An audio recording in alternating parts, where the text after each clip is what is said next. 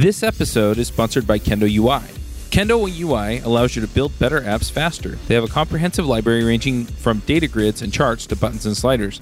Plus, you can use their components as plain JavaScript as well as in Angular, React, and Vue. They have a large collection of customizable popular themes like Bootstrap and Material. Go check them out at javascriptjabber.com/KendoUI.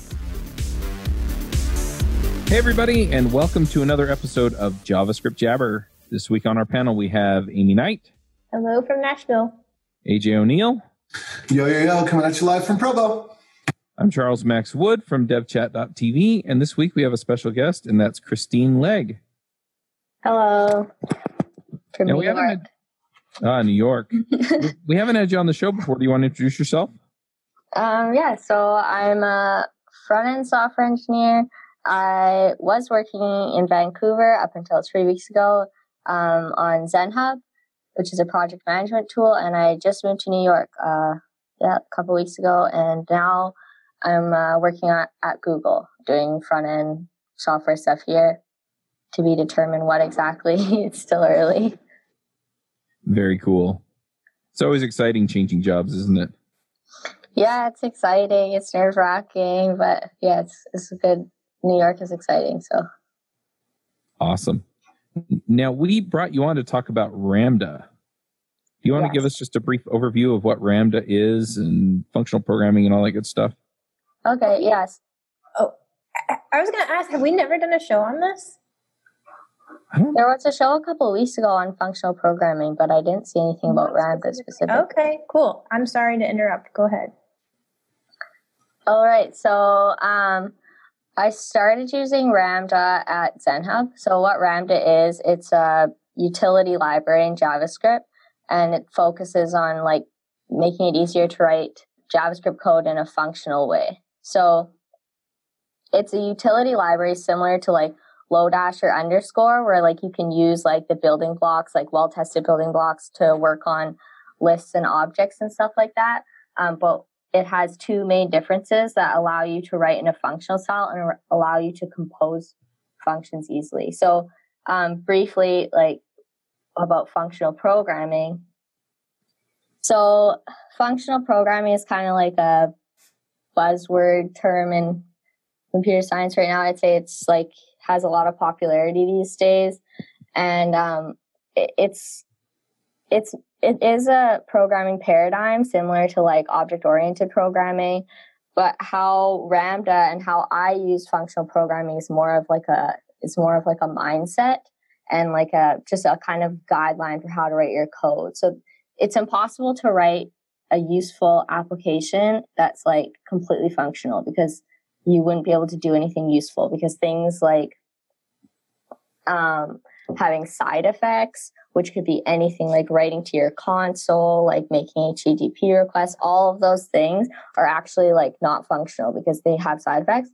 So basically at ZenHub, we started using Ramda to help us write our JavaScript more functionally, and we found that it helped us write cleaner code, and it made like the building blocks of the application that we're writing easier to reuse and like easier to build upon.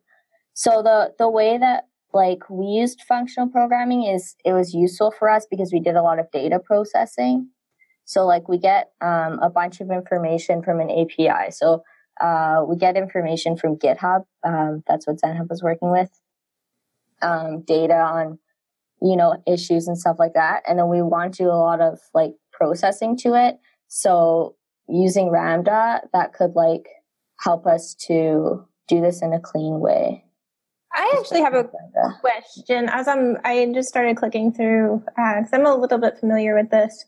But before we got on the call, you mentioned you did a lot of React before. So some of the stuff that I'm looking at shows just some concepts of using Ramda with Redux. Are you able to talk to that at all? Yeah, so that's actually how we started using Ramda. So in Redux, when you have a reducer, your reducers need to be pure, and they can't have any side effects, meaning like you pass in a state and then you return a new state. So you can't mutate the state. You can't do anything with the state. Otherwise, Redux breaks. So the reason why we use Ramda for this is because it's quite easy to like modify, or not modify. It's quite easy to like, append a new thing onto your state or change the object and return a new one. And you don't have to worry about your code like accidentally mutating stuff or doing something you're not aware of, because like by design, everything in Ramda, it's all the functions are going to be immutable and they're all going to be side effect free and referentially transparent. So like this means that you don't have to like worry that your underscore, let's say if you're using underscore, there's some underscore functions that mutate the thing you pass into it, like the array or the object, and there's some that don't, and it's not explicit. Like it's not explicit if you're going to be mutating them or not. So this can lead to like weird bugs with your reducers. So Ramda, you just know that you can use like append or something like that, and then it will append it, and your state will work as expected. So two things there. So referential transparency, that's kind of a scary word for maybe people who are just getting started with functional programming. Can you define what that is? And then I have one more follow-up question. Yeah, sorry, I just threw that in. No worries at all. So referential transparency is kind of like, it's like a key to functional programming and how you want your functions to be. So what it means is that you can take the function call and you can replace it with the expression that it evaluates to, and your code will keep running as expected. So say like you have an add function that's like add, and then you go 3 and 1. So the result would be like 4. So you can either in your code put add bracket 3, 1, or you can just put 4 and the code will run in the exact same way. So like, that it's not relying on anything else or changing anything outside of like what's explicitly said in that function. Perfect. Thanks. Okay. So the follow-up question then, why would I use a Ramda versus, I know, is it Brian Lunsford? I'm not sure if I'm pronouncing his last name correctly, but I know he has a talk on this, but can you kind of speak to why maybe I would want to reach for this instead of Lodash, or even if people are using underscore still? Yeah. So the thing is I don't think that Ramda is necessarily better in all cases, and I don't think that everyone should use Ramda and no one should use Lodash or underscore by any stretch. It was, for me, the reason why I first got into Ramda because I thought it was really fun. Like I thought functional programming was really fun. And so then I just got into it and like I started kind of talking about it a lot. But sorry, did you use the word fun? Like I went to the amusement park fun? You have like a big smile on your face. I'm functionally programming. Well, not that type of fun, but like learning fun. Certain things are more fun to learn than others, I would say. And in computer science. I actually didn't want to just like make fun of the concept here, but actually I really did want to ask you, oftentimes a lot of things about programming that people really enjoy and they get you like motivated and excited. So for you, functional programming fell where on that scale? Like this was one of the most enjoyable, fun things that I've done in my career, or it was really interesting, but not necessarily top 5. Right. So my career is like very early stages.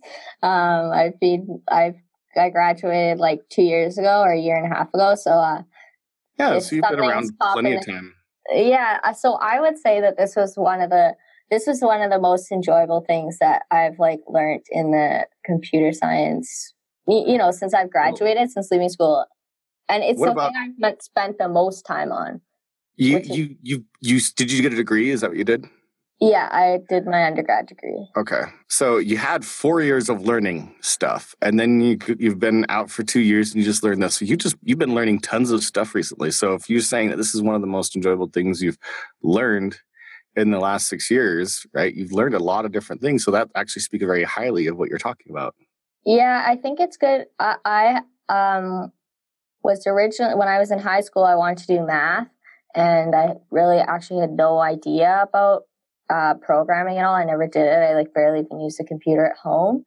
So maybe that's why this is kind of like fun for me, is because I feel like it's like going back to a lot of like the math concepts versus like sometimes I don't like, messing with I don't know, like sometimes like some of the back end coding work that I was trying to do and making like HTTP calls and learning about how all those things work, while that was interesting to me, it wasn't, I felt like I just had to learn that to like make a web application. Whereas this one, I just like got really into it, and it was like it was fun. And my, one of my old coworkers and we would like send each other like snippets of code, and then we'd be like Ramda this, and then we'd have to like see who could get it down to like, you know, the most elegant. Well, I don't, elegant might not be the right word. It's really hard to read at that point, but like see who could get it down to like a single line or something like that using like one or two Ramda functions. It is so much more fun than like horribly deep inheritance composition. It's so much better. Yeah. Like coding golf. One other quick question, because this brings up something that I've talked with like a lot of newer developers about. So you mentioned how you started doing this recently, and it seems like a trend that I've seen with newer developers, whether it be boot camps or computer science, is just that they're not really learning functional concepts when they're getting started. So would you say that was the case for you then too? Yeah, so there was a class on functional programming, but I didn't take it. I took one class on like parallel computing, which used Erlang, which is kind of like got some functional, you know, that's a kind of a functional language, which I really liked.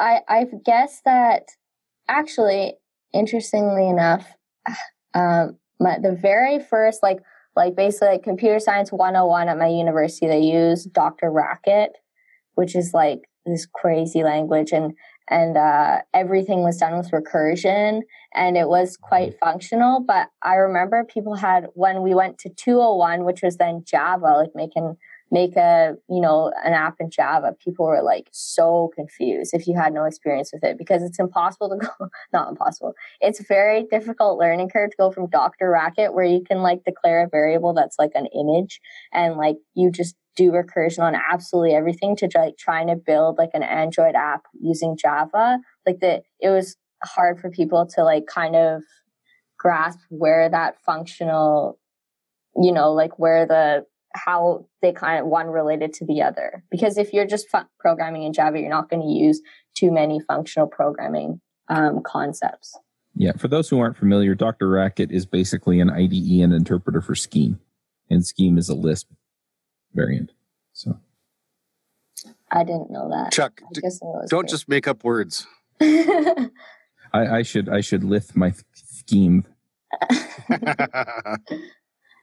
But I can go, Amy, you asked about like the difference, how we started this, the difference between Ramda and Lodash _, which I feel like is a good question to answer. Yeah, that's kind of, so why would people reach for that versus just using some of the functional concepts from those libraries?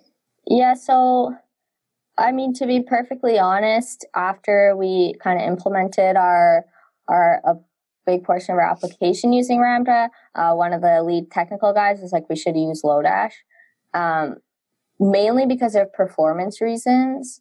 So if you don't, we were working with like quite a lot of data. So we'd have like GitHub issues, and you could have like I don't know, like 10, 20,000 GitHub issues. And there's a lot of information you need to pull from those. And so we ran into like a couple cases where like our like backend actually crashed because one of the Ramda functions that we were using was doing something weird and taking a really long time.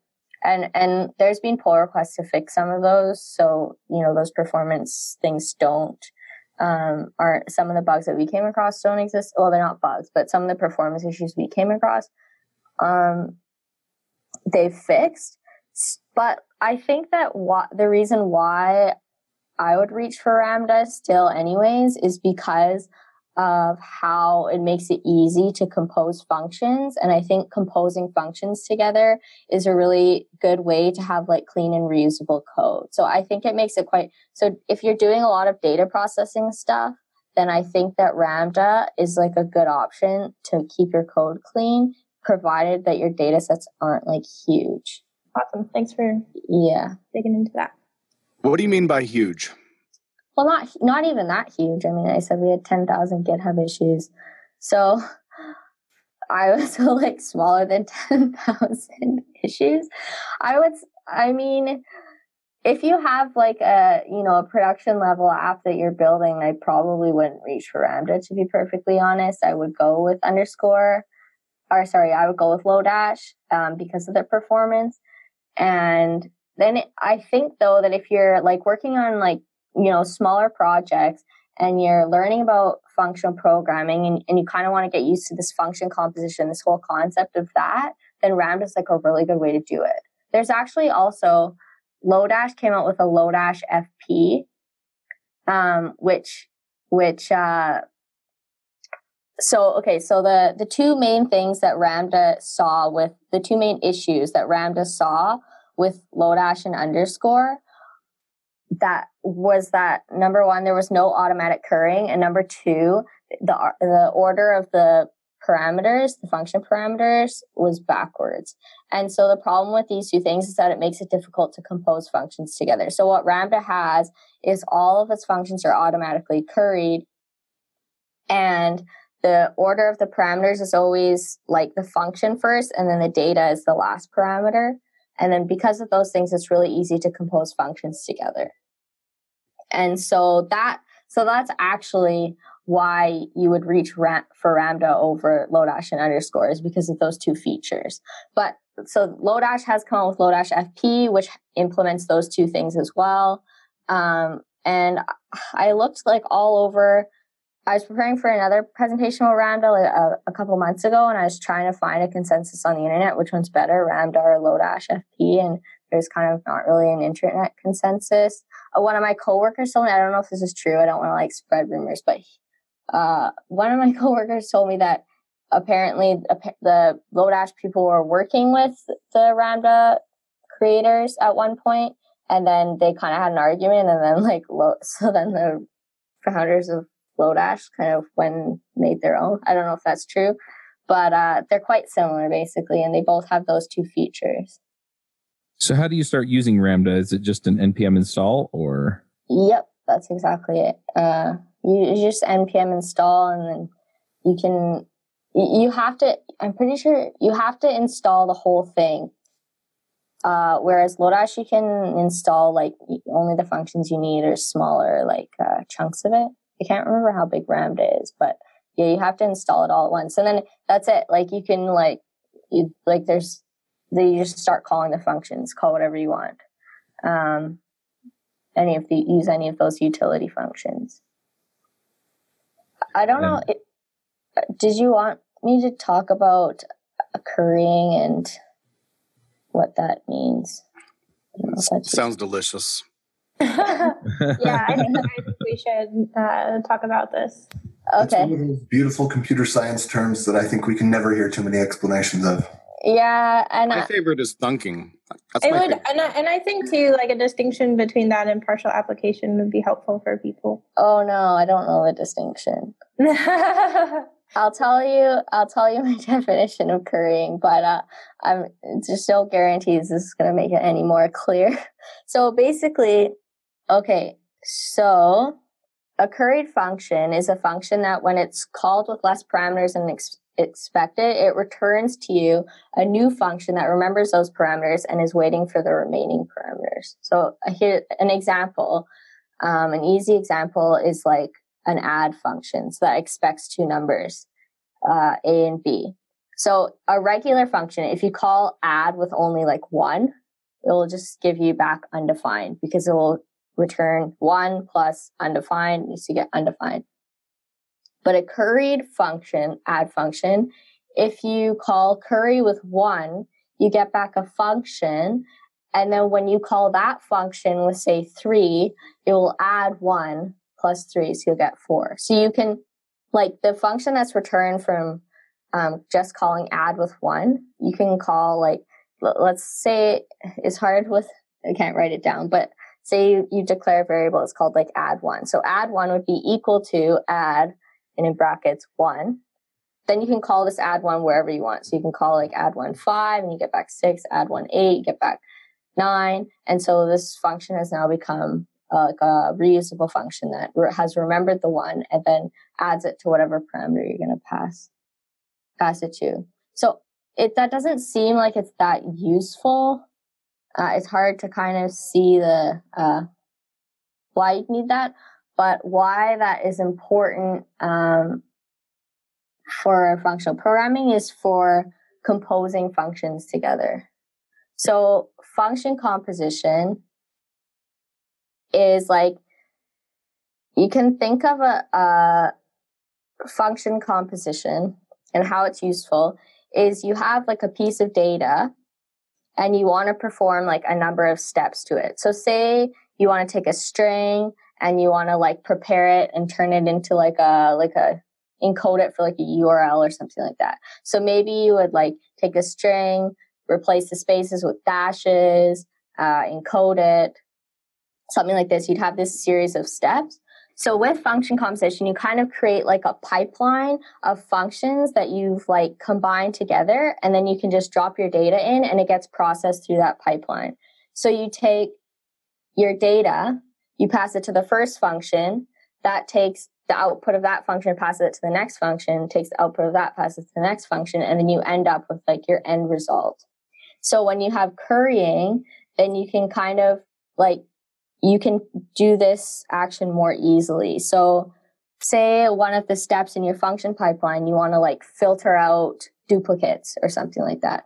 Then you would have like Ramda's filter function, which expects as its first argument a function by which to filter things by, and as the second argument, a list. So you can put into your pipeline filter with a predefined function like that defines the rules by which you want to filter by. And then when you pass your data in through the function pipeline, it will get filtered by that rule that you like pre-specified. And then that filter function you can reuse wherever you want, anywhere else in your code. So is this something where you would use it if you have like a tree of, I mean, it sounds like it's kind of a different way to do branching, where you're taking one path, like all the data is going to go down path one.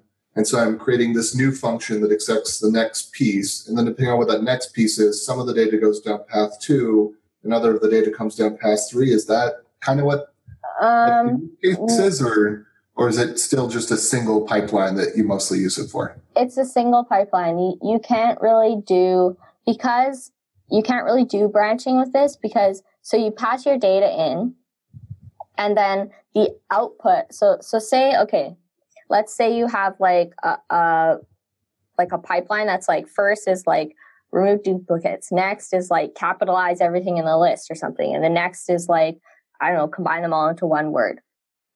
So what you're going to start with is a list, and then what you're going to end with is like one string.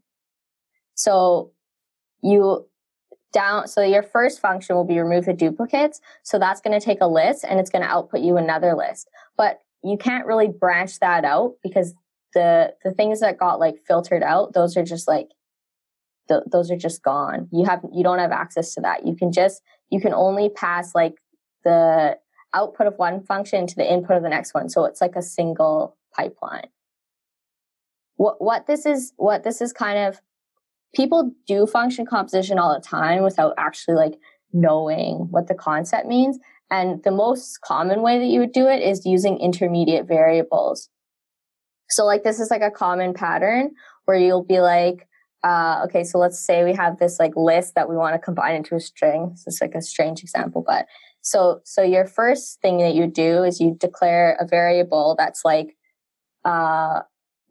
list with remove duplicates. So they be like const list with remove duplicates equals remove the duplicates of the list. And then your next line, you would say, you would call it like capitalize list.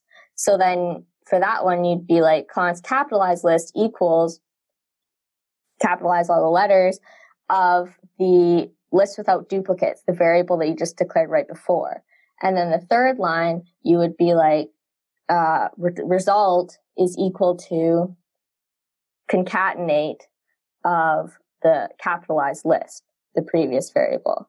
So declaring all these intermediate variables, that's actually exactly what function composition is also doing. It's just in a kind of different way of writing it. Right. So instead of using the intermediate variables, you just chain it all together and get the final output. Yeah, exactly. So like that intermediate variable is kind of hidden. You just pass the data in the top of your pipeline, and then it comes out the end and in the form that you wanted it. This episode is sponsored by Sentry.io. Recently, I came across a great tool for tracking and monitoring problems in my apps. Then I asked them if they wanted to sponsor the show and allow me to share my experience with you. Sentry provides a terrific interface for keeping track of what's going on with my app. It also tracks releases so I can tell if what I deployed makes things better or worse. They give full stack traces and as much information as possible about the situation when the error occurred to help you track down the errors. Plus, one thing I love, you can customize the context provided by Sentry. So, if you're looking for specific information about the request, you can provide it. It automatically scrubs passwords and secure information, and you can customize the scrubbing as well. Finally, it has a user feedback system built in that you can use to get information from your users. Oh, and I also love that they support open source to the point where they actually open sourced Sentry if you want to self-host it. Use the code DevChat at Sentry.io to get 2 months free on Sentry's small plan. That's code DevChat at Sentry.io. Yeah, that makes sense. So if I remember right, we invited you to come on the show after you spoke at Developer Week? Yes. So what was kind of the focus of that talk that you gave there? So that talk was it was 50 minutes long, like 50. And it was kind of an introduction to Ramda. But what I did, I spent kind of a quarter of it talking about functional programming concepts. So this was like currying and, side referential transparency, which I mentioned before, these types of things. And then introducing like these features Ramda, which is currying, automatic currying in the function first, data last API. And then I did a demo. So with the demo is kind of interesting because basically what I did is I hit the Twitter API, got a bunch of tweets, and then the final output was a list of category or like hashtags from those tweets and like kind of like a bar graph that like I made this like Unicode bar graph on the console. So the example there was like taking like showing this data processing pipeline basically. So you start out with like an object, like a list of tweets, and then you end up with like this string that's like a bar graph that you can print out to the console. So it was actually my first time ever talking at a conference. So I was not sure what the best kind of, what type of information people were looking for, but it seemed to get people. It was easy to. The demo I think was a good way to show function composition. It's easier to show in a demo than talking, I think, because it's a bit like, it's kind of hard to explain. But I have the repo and stuff like that I posted in the show notes in the Google Docs, so people could take a look at that and you can kind of see some examples of the function composition and what the end result looks like. Makes sense. So when you use Ramda, how much of your own functions are you using versus the functions provided by Ramda? So the functions provided by Ramda that, you use often is like, things like append and prepend and prop, which takes the property of a object and returns that to you. Some other common ones, I'll think of those after. But basically, like the functions that when I use Ramda in the code, the things that I use is like r.compose, and R is how you call Ramda. So r.compose, which is the thing that basically allows you to do this function composition. So r.compose takes a bunch of functions, and then when you pass it your data at the end, it does exactly what I was saying, where it basically passes your data through this like function pipeline, through the list of functions that you provided it. So R.compose is a popular one, and then just like the very basic utility library stuff that you would use from Lodash and underscore. So yeah, stuff like append. There's maybe like 5 or 6 functions that we use commonly, and the thing that we used more the thing that we kind of really liked about Ramda when we were using it at ZenHub was like the philosophy of it and this functional programming to help us write cleaner code. The problem with Ramda and using all the functions they have is that you can definitely go too far. Like you can end up with using things like lenses as a Ramda thing that is kind of a way to see the properties on objects and change those properties and stuff like that. But it's like really, if you don't know anything about functional programming, if you never used Ramda before, it's like really hard to know what exactly is happening. So like when you come in to read the code and you look at the code and you see all these lenses everywhere, you have it's not readable at all. And there's some Ramda functions that like can do exactly what you want and they're really cool, but it's so hard for someone that's coming in to look at your code to really like understand what it's doing, and it doesn't necessarily make it more readable. And we ran into some of those problems. Like when I was like in like the height of my like obsession with Ramda, I would just do Ramda for absolutely everything.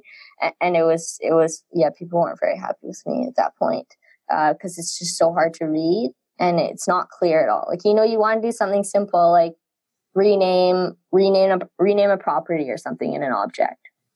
So like return a new object with the property renamed, and like, you can use Ramda's converge and do some stuff, but this is like a simple thing, just rename the property, but nobody had any idea what the code was doing because you'd have to actually go look in the Ramda documentation to see what converge does and then to really know. And the only benefit is that you can get it into one line, and that's not really the goal of programming usually, but it is kind of fun. But yeah, so there's tons of Ramda functions, but I don't think that it's actually like, I don't think you necessarily want to be using all of them because it will eventually make your code harder to read and also sometimes harder to debug, because when you have everything all in one line and you have no intermediate variables, it does become difficult to debug because you try and put a breakpoint in your code and it's all just one line and a whole bunch of stuff is happening, a whole bunch of data is being processed and you don't have no idea where the bug is. There are ways to debug with Ramda's compose. So you can, when you compose a function, in between every step, you can put like a console log, and then you can see the result after every step. That's one way to do it. But of course, that's quite a lot of work. Decent amount of work, and is it really? Yeah, when you're running into so many problems debugging, it might be a sign that like you kind of do want to use intermediate variables and take a step back from the Ramda and see if it's helping or hurting the readability and like maintainability of your code, because it can definitely go too far.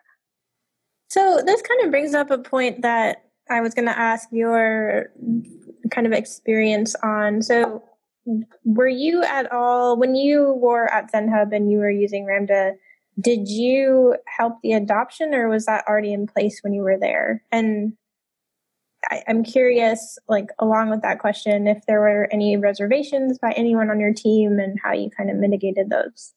Yeah, so when we adopted Ramda, basically it was like my second week of my internship when I was still in university and I was working on ZenHub, and the team had decided that we were going to refactor our code base from Backbone to React. So this decision was decided more or less like before I started, like in the weeks before I started. And so then along with that decision was this decision whether or not we wanted to use Ramda or underscore Lodash. And I had never programmed JavaScript before, so I didn't know what any of these things were. So in those meetings, like in my first week, I had no idea. Like I had no input because I didn't know what anything was. And so I would not say that I helped the adoption because I didn't know. I didn't participate in the conversation. There was pushback definitely on the team with Ramda because I think that people kind of didn't really want to learn functional programming, and it wasn't like the norm, like kind of what most people are using is Lodash or underscore. So that was more like the common way to do things. And so, to be honest, I'm not really sure why we ended up with Ramda. And then I know that since then, people do like to use Ramda, kind of. There's a couple people on the team that still like to use Ramda, but mostly people are kind of like, either they don't care or they actually like actively dislike it because it can be harder to read and because of the performance issues. Yeah, it wasn't like a straightforward decision, and I can't say that it was the right decision. I'm not convinced that it was the right decision. But the reason why I got so into it was because I didn't know anything else, so I was going to have to learn something anyways. I was learning JavaScript, so like learning functional programming is just like an extra thing that seemed fun. So that's why I got so into it. I was probably like the biggest, myself and my other coworker, we were probably like the biggest supporters of Ramda, and people would come to us and ask us to help them out. Like if they had like, something they wanted to do to a list, they'd be like, can you help me put Ramda into here? And so then, I enjoyed doing that. If they would have to ask for help, if we were using Lodash or underscore, maybe not. But yeah, it's a tough decision, I think. I don't think there's a straightforward answer. And I think it really depends on, what type of application you're building and stuff like that. I do have one more question just about like any good resources besides just their official documentation for learning Ramda. So on their wiki, on Ramda's wiki, they have a list of, there's like a list of articles about Ramda, and I would say that those are the best way to learn. It's not really like a tutorial or anything like that on how to use it, which is why sometimes it can be a bit hard to learn, just because there's no like quick start, guide to get started with Ramda. So I would look at that Ramda wiki article. That's how I started. And then, so like there's an article introducing Ramda, why Ramda. So I would basically start with those articles on their page. I think to be honest, that's what I use. Yeah, that's what I use. And there's like not much more out there. The easiest way to start using it is to take a look at a couple of those articles and then just say you want to write a reducer in Redux. If you look at some of those articles and then try and write like a simple reducer, then you start to see how this would work. Or another option is like if you have Lodash or underscore in your code, you can take Ramda and basically try and, if you have tests or something, then you can rewrite your Lodash or underscore code in Ramda, and you can kind of see how they're similar and how they're different. But those articles talk about currying. They talk about the philosophy of Ramda, which is like this easy function composition. And I would say that that's like a good place to start. So you can kind of just start using it just in the most simple cases. And then you can lead up to more complicated function composition. Cool. All right. Well, it sounds like we're ready for picks. I'm ready for picks. All right. Then, Joe, why don't you start us with picks? Deploy more, pay less with DigitalOcean, the simplest all-in-one cloud computing platform for developers. Scale and run cloud applications faster and more efficiently with effortless administration tools to robust compute, flexible configurations, networking services, real-time alerts, and rapid provisioning while enjoying industry-leading price to performance with a flat pricing structure across all global data center regions at any usage volume. Spend more time building better web apps and less time worrying about managing infrastructure with DigitalOcean. Build your next app on DigitalOcean. Get started with a free $100 credit at do.co/jabber. Well, I don't mean I'm like ready to start. You said you were ready. I was ready for Rails. No, I'm totally good. Totally good. All right. So I got two picks for you today. One is Topgolf. If you happen to live in an area with a Topgolf and you've never gone, you should totally go. It's super fun, even if you've never played golf before, because it's more like mini golf, really, but it's way more fun. Sitting in a climate-controlled pod, having food brought to you, playing with your friends. Take like 4 or 5 of your friends with you. We played, a bunch of us, after a meetup. Went to one, and the guy who was by far the worst at like actual golf was the guy who won the first game. So it was really fun. So definitely check out Topgolf if you ever have a chance. And my other pick is going to be, I mentioned this several times before, the Framework Summit is coming to Park City, Utah in October of this year, the 2nd and 3rd. The conference about all frameworks, 2-day conference. And what's really cool about this, which I'm not sure if I've mentioned on this podcast or not, is that the day before we're actually going to be hosting a Framework Creators Summit, where the teams from all of the 5-ish major frameworks that are around today that are still pretty popular and growing, Ember, Vue, React, Angular, and Elm, are going to be all in the same room having their own conference about learning from each other and getting better at managing community and contributions and that sort of thing. And just working together as a group rather than doing what maybe certain presidents of certain countries would say that people should do and fight. Not naming any names.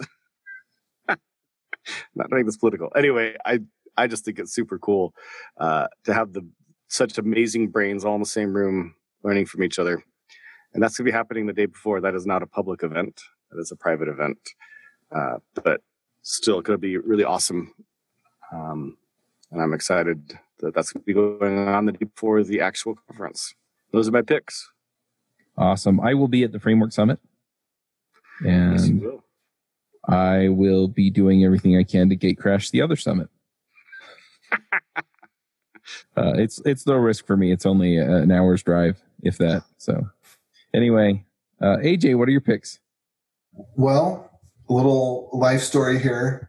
It turns out that I have ulcers or silent reflux and or both of them that may have, it turns out it's caused by a bacteria, but there can be other factors that cause it to get to the point where you start to notice it, that being things like stress, change in diet, etc.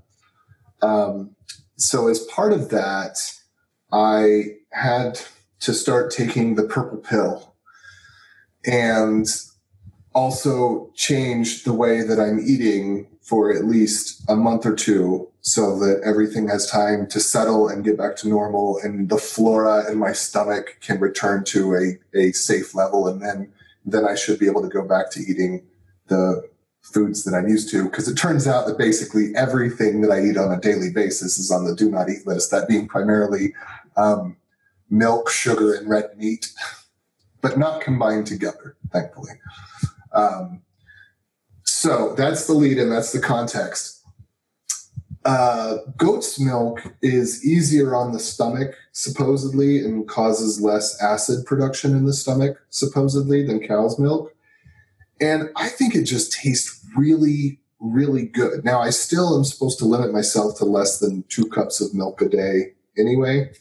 But I've been having goat's milk, and it feels like it's easier on my stomach in this condition. That could be psychological or it could be real, but it definitely tastes really, really good.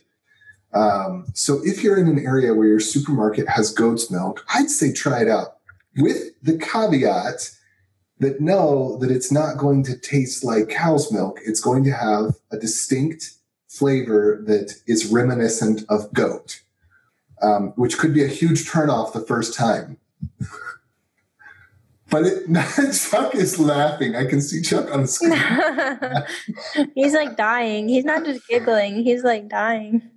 But no, it's anytime you try a new food, like cow milk tastes a little like cow, but you just don't notice it. I just want to know, AJ, if I were to just take cow's milk, but just add in goat flavoring, which you can pick up at any grocery store, right? Is it the same or does it actually taste different? Does that like chocolate milk, except it's goat milk?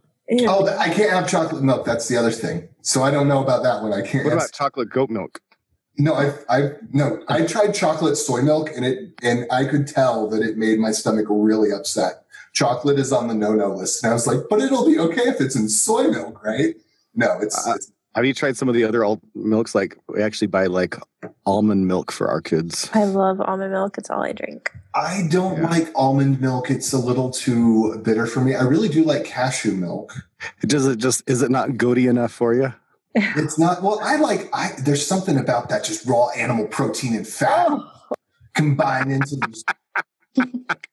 Because, like, for example, if you were to, have like goat flavored water or cow flavored water, like Skim or 1%, like some people are into that, but not me. I take it whole. So I'm going to pick whole milk once I'm a little better. I hope there's a Dasani executive taking notes. Goat flavored water. Yeah, I am so tempted to see how grossed out we can make Amy. Yeah, the best picks ever. I can't even drink like skim milk. I can only do almond milk. Well, I'm sorry. Do you have Asian in your bloodline? I have Indian. Well, there you go. Because Indian is a mix of... Wait, hold on. Are you talking about Indian Native American or Indian India? I think we're way off the rails here, folks. I have a pretty big amount of Native American Indian in me.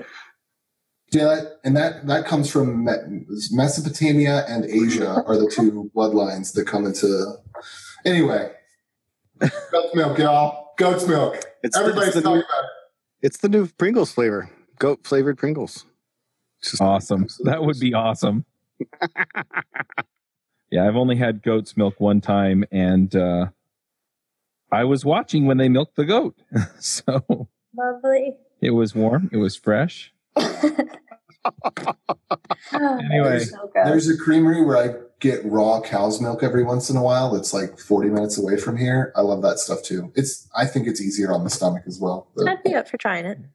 It's good stuff. Anyway, Amy, what are your picks? Okay, so AJ's pick made me think of something, and this is absolutely disgusting. Something you can share publicly? Yes. It's so gross, but it worked. So these picks are going to be kind of long-winded today, but my friend last week had strep, and he was helping me move because I just bought a house, or just bought like a small condo, and we had a bunch of people over, and we were all moving, and I ended up drinking from his water bottle for most of the day without realizing it. And 6:30, I had my last swig of the water. Now, was this regular water or goat flavored water? It was water with BCAAs, branched chain amino acids. Anyways, and so at 8:00, as we were wrapping up, people were leaving. He says, "I really don't feel good. I think I have a fever." And at that point, I realized that I had been drinking from his water all day, and I was like, "Oh wow, this is not good." So the next morning, he texted me because he went to the doctor and he had strep. And so I was like full-blown panic because I tend to get sick a lot and I get strep a lot. I never had my tonsils out. But I went online because I really didn't want to have to pay. I have an HSA. I really didn't want to have to pay to go to the doctor. And it said if you gargle with apple cider vinegar every 20 minutes, that it can kill the strep bacteria. And lo and behold, I did that. And a week and a half later, I still did not catch strep. So my pick is going to be apple cider vinegar because it's a bloody miracle that I did not get strep after drinking from the same person's water that had strep. Anyways, so that's my first pick. And now my programming pick is, so we had Jeremy Fairbank on a couple weeks ago. And because we're talking about functional programming today, I want to re-pick his talk once again. We talked a lot about a lot of these different concepts, and I thought his talk did a really, really, really good job of discussing these, especially as they relate to JavaScript and the stuff that we've talked about. So that's going to be it for me today. Awesome. I'm going to jump in with a few picks here myself. So one of the picks that I have, and I picked this on the other shows too. Sorry, folks. So this last weekend, I was working on my yard and I wound up tilling all the grass under. Of course, we had already sprayed it and killed it with Roundup. So because I'd been fighting the weeds for years, and I was just like, I'm done. I'm starting over. Sod's coming on Saturday, by the way. So anyway, one thing that I found that's very useful for a lot of this stuff, if it's stuff that you're not going to use very often, or maybe just one time, is Home Depot's tool rental. So I've rented the crimpers for plumbing. I've rented, and that's like $10. But I rented a hydraulic tiller and just did my neighbor's yard. And so anyway, it turned out to work out pretty well, and was a pretty good deal considering everything that I got done that I needed to get done. So been pretty happy about that. So yeah, Home Depot tool rental. And then I also just wanted to pick podcast movement. So by the time this comes out, I think we're enough weeks ahead to where it'll actually already be over. But if you go to podcaster events, let me know, because I go to a few of them every year just to make sure that I can line things up, and that worked out pretty well. And then my last pick, also events that I'm going to be at. I mentioned that I'm going to be at Framework Summit, but I'm also going to be in Las Vegas in January for CES. And so if you live in Las Vegas, or you're going to be in Las Vegas for CES, let me know. One thing that I found, just as a tip, if you're going to be down there for that kind of a thing, is if you go on VRBO, as soon as they give you the dates for CES, I got a deal, I think it's a studio apartment for $42 a night. And it's right down by Fremont Street. If you're familiar with Vegas at all, which isn't that far from the Strip at all.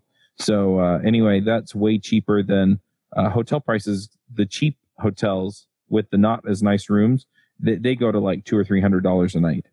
And the decent hotels are much more than that until the end of the week. So if you're going to be at CES, book your stay early and make it work for you. I usually drive down, so flights I can't really speak to, but anyway, for the rest of it, those are my picks. Christine, do you have some picks for us? Yes, I do. So my first pick is some music. So this is a Vancouver band that I've been listening to a lot recently. But it's not a band, it's a guy. But his name's Dan Mangan, and I think it's his first album is called Nice, Nice, Very Nice, and it's a couple years old now, but it's really good, worth listening to. Kind of like indie type chill music. I feel like it would appeal to quite a lot of people, but I really like it, and he's from Vancouver. My other pick is the podcast Reply All. And well, they say they're like a podcast about the internet, but it's like they're very broad podcasts, and they basically take like a lot of like things that viral stories or stories that like somehow start with like anybody going on the internet basically. And they kind of follow those, and it's pretty funny. So there's like one episode where they basically track down one of those scams where they call you and tell you they're from like Apple or something like that, and that your account's compromised and you have to call them back. And it goes to like a call center in India. So they actually like end up going to the call center in India and talking to these people about the scams. So they have like just quite a few like crazy episodes that are really interesting and relevant, I think, because I'm pretty sure most of us have been scammed at some point by one of those scams. So that one's really cool. And yeah, that's it for me. Awesome. Now, if people want to find you online, I'm thinking like Twitter, blog, Facebook, GitHub. Where are you at these days online? So I'm not like hugely active online, but you can find. So my GitHub has a link to my repo that I used for my introduction to Ramda that I did at Developer Week. So that's my GitHub handle is Legge, which is my last name, LEGGECHR. That's my GitHub and my Twitter. My Twitter doesn't have much on it, but I mean, I could start posting stuff. Maybe it's not a bad idea. But yeah, the Ramda stuff and the code from the demo that I did is all on my GitHub. So I would say that's the best place to go. I could also post I'll link to the actual talk itself in the show notes. I don't know if we want that, but I could post that in the show notes, and yeah. All right, sounds good. Well, thanks for coming, Christine. Thank you so much. Thanks for talking. Thanks to our panel. We'll go ahead and wrap this up, and we'll be back next week. Thank you. Bye. Awesome to have you back, Chuck. Bandwidth for this segment is provided by CacheFly, the world's fastest CDN. Deliver your content fast with CacheFly. Visit CACHEFLY.com to learn more.